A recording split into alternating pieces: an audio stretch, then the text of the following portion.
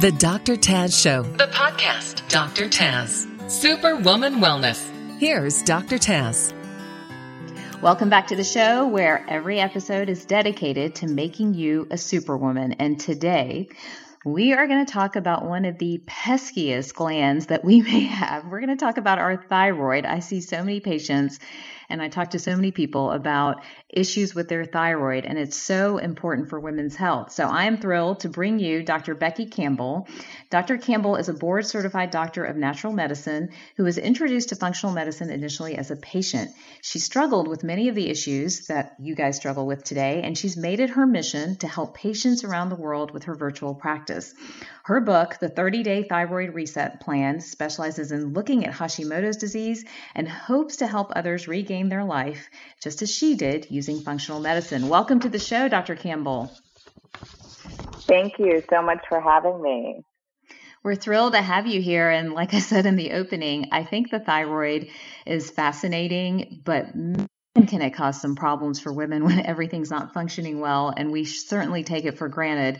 How did you become interested in the thyroid gland and how it affects women's health? Well, I started having some, weird symptoms. I never really felt great, to be honest, even as a kid, but this was different. I was having overwhelming fatigue. I had gained, about 30 pounds pretty much overnight, it felt like. And my hair was falling out really bad. And I just knew something was wrong. And I went to a lot of different doctors and nobody, could figure out what was wrong because they were doing very limited testing. They looked at me and thought I looked fine. So they kind of brushed it off and, even at one point tried putting me on antidepressants, pretty much, telling me it was, a mental issue and not a real physical issue. So I knew that they were wrong. I knew there was something more going on, and I just kept searching until I found a functional medicine doctor. And at that time, there really weren't a lot of functional medicine doctors, and they really just looked at me in a different way. They were much more thorough. They did a really thorough thyroid panel and thyroid ultrasound and, did some other testing, and then they found out I had hypothyroidism. Wow. So once you've learned of the diagnosis, kind of what happened next? Did you get clear-cut answers? Was it easy to treat? Was it that a journey? I meet so many people who, yes, they may have the diagnosis, but the treatment itself is a struggle and a neat strategy as well. Yeah, well, typically people are put on medication and that's all that they're given, and the problem is that a lot of these other issues, which are triggers for thyroid disease, are what are really causing the most symptoms. So the medication, it didn't really help me. I mean, at first it made me feel a little bit better, but then I actually gained a little bit more weight on it, which was odd to me. And so they started to look for some underlying causes. They looked at my gut because we know how important the gut is to really all health issues. They looked at my adrenal function. They looked for viruses, and they found I had Epstein-Barr virus. I had really high cortisol. I had candida and parasites. So I had to go through, I had to change my diet, which was definitely the most important thing. They took me off of gluten. They took me off of dairy, any type of inflammatory foods, and they started addressing the issues that they found on the testing. So it was definitely a process, but it took some time, but it's what ultimately made me better, not the medication.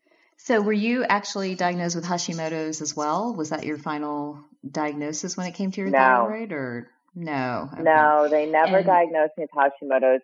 Some people don't show markers, about 20% of the people with it don't show markers. So, my thyroid was inflamed, so that would technically be Hashimoto's, but they just never gave me that actual diagnosis. But right, yeah. So it was hypothyroid was the diagnosis, and that's why originally it was just here's the medication, but then later we realized it was much more to it than that. And what medication, out of curiosity, were you put on initially? I was put on Armour, which I'm really thankful now because so many people who are put on Synthroid have a really hard time coming off of that. So they did not do that. They put me on Armour, and I actually was able to get off of Armour, you know, which a lot of people can't. And I like to make that known to people that it's, you know, sometimes you do need thyroid hormone replacement. But since it was early enough, I was able to come off of it, and I haven't been on it since, which is good.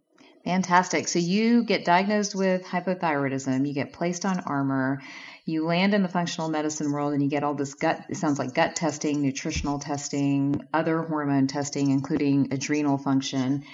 And it sounds like you've healed yourself to the point that you no longer need medication.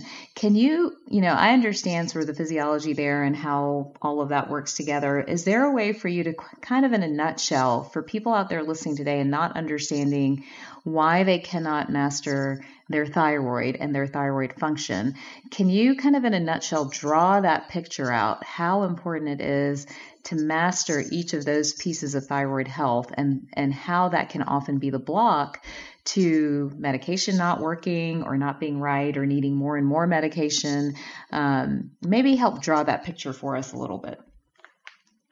Yeah, well, most thyroid disease is autoimmune in nature. There's, I think, 14 million Americans have Hashimoto's disease, which is the autoimmune thyroid condition that causes hypothyroid, the number one cause of hypothyroidism. So, the immune system, the majority of it lies in the gut.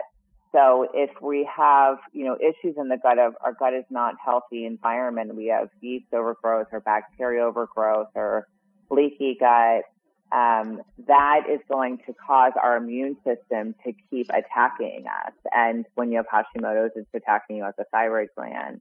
So that's why it's really more of an immune system issue than it is a thyroid issue.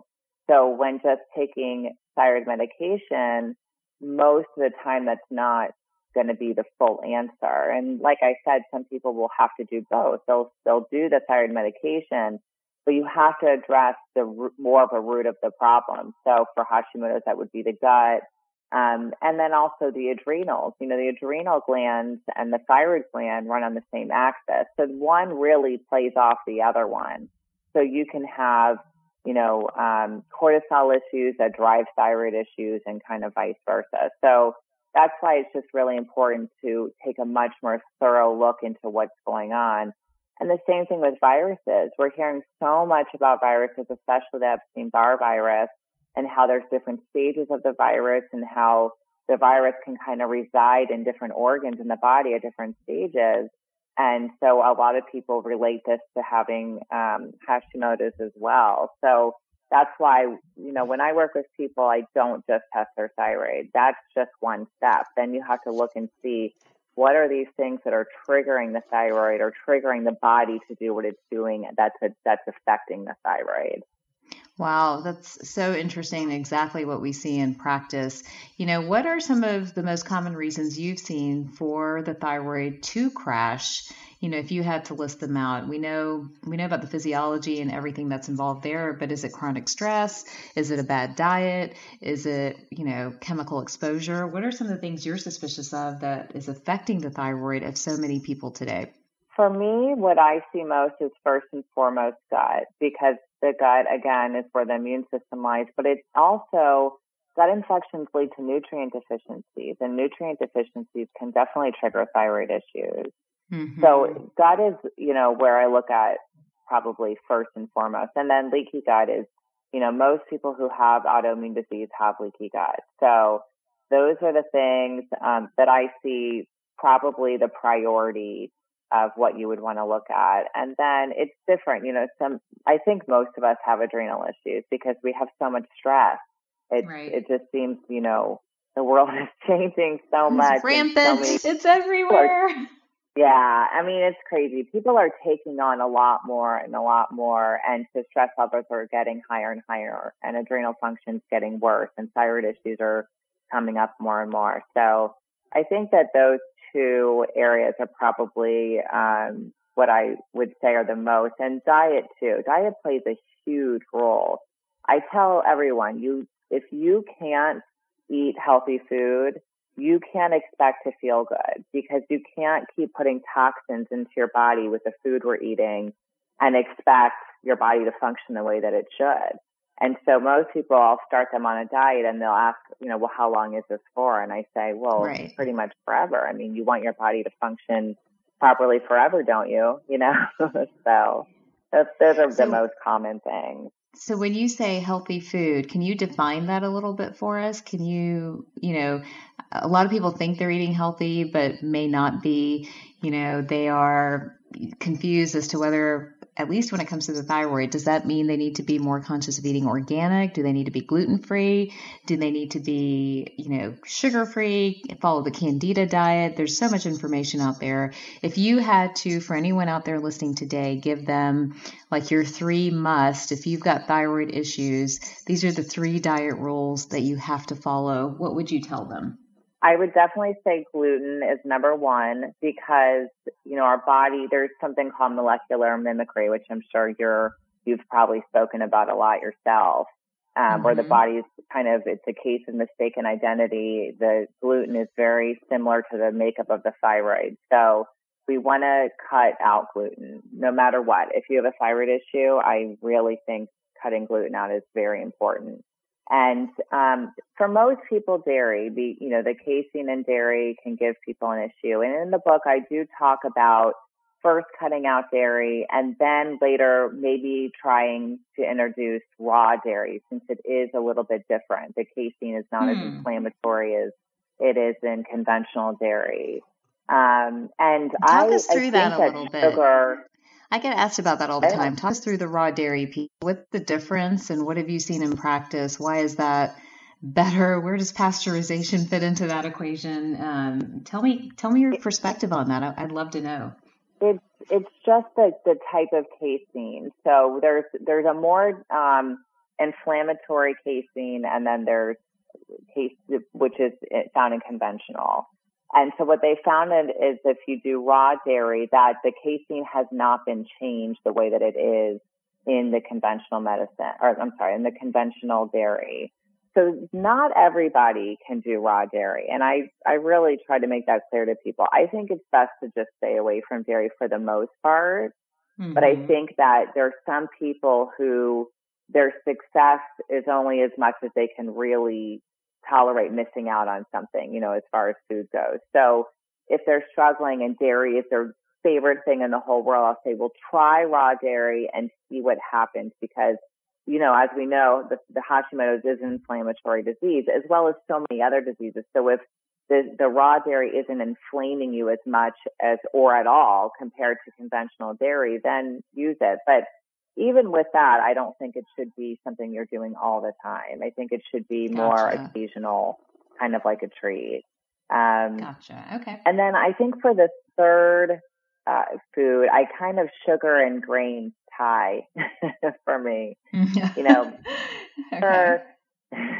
Sugar is just, it can be a nightmare, processed sugar. Right. Sugar from fruit and maple syrup and honey, that can be acceptable.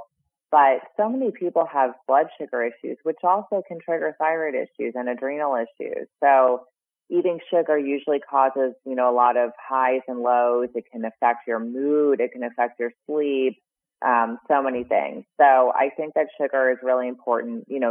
I would not recommend having, table sugar, sucrose ever. And I'm actually even conscious of how much fruit. I think staying around 10 grams of fruit, the sugar that comes from fruit or less is probably a good idea. And then, grains can be inflammatory to the body as well. And they're also an anti-nutrient. So if you're already someone who is more prone to nutrient deficiency, like you are with thyroid disease, then eating something that could be depleting your nutrients more is probably not the best idea. So those are the things that I always ask patients to at least start with.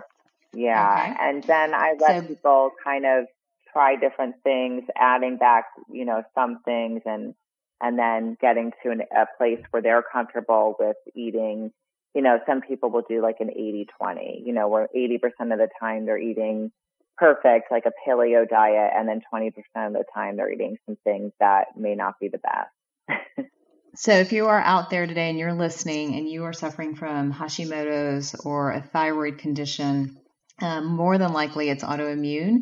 And kind of our 3 rules for beginning the path to healing your thyroid are to go gluten-free, dairy-free, and begin to eliminate sugar and then grain.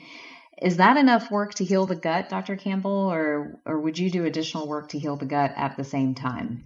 So I typically start with the 30-day reset plan, which is what I put in the book. And then I also do liver support at the same time. I think that we take in so many toxins and it's really taxing on our liver. And to really start to heal your body, you have to be effectively pushing toxins out. So that's what I do for the first about 30 days. And while I'm doing that, I start doing some testing based on whatever, I have found in the patient's history. So it's typically I'm looking at least the gut, if not the gut and the adrenals and the sex hormones.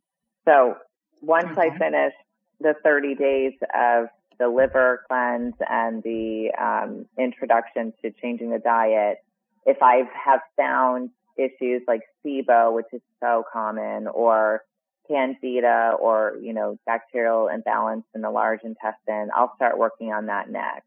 So I kind of take things in steps, and then whatever else I have found. But usually, like I said before, the gut will take kind of priority over anything else. And I find too that with the adrenals, eating the wrong foods and having sugar, which is causes an imbalance, and having gut issues can really contribute to the adrenal issues. So if you just remove those things in the beginning, sometimes you don't even really have to directly address the adrenals other than those, working with the diet and stuff.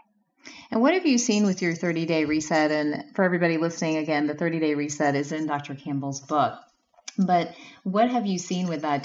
Are they able over time to lower their medications, come off medication? Is there a class of medications you prefer compared to the others? Tell us what your experience has been. So I think usually within the first 30 days, I see the most response as far as weight coming down, energy coming up, people are sleeping better. And this is my whole plan with writing this book. I wanted to give people something they can do at home. If they can't afford to work with someone one-on-one, they can't afford to do all this testing, something that they can do that will almost guarantee results. I mean, I've gotten, with all the patients and with people just who bought the book, I've gotten such good feedback on just those 4 weeks. But it just depends on how long someone has been on medication. If you've been on Synthroid for 25 years, you're pretty much not going to come off of that. I've seen people try, and it's a disaster. I mean, I've seen TSH levels going into the hundreds from that happening. So I don't really think there's a one size fits all when it comes to medication. I think some people do better on Armour. Some people do better on Synthroid. I like Nature for it. It's just, less fillers than the others. Yeah. That's my favorite. So I always recommend that they at least try that. But I've also seen a lot of really good results with thyroid glandulars, the supplements. It's not even a medication. Right.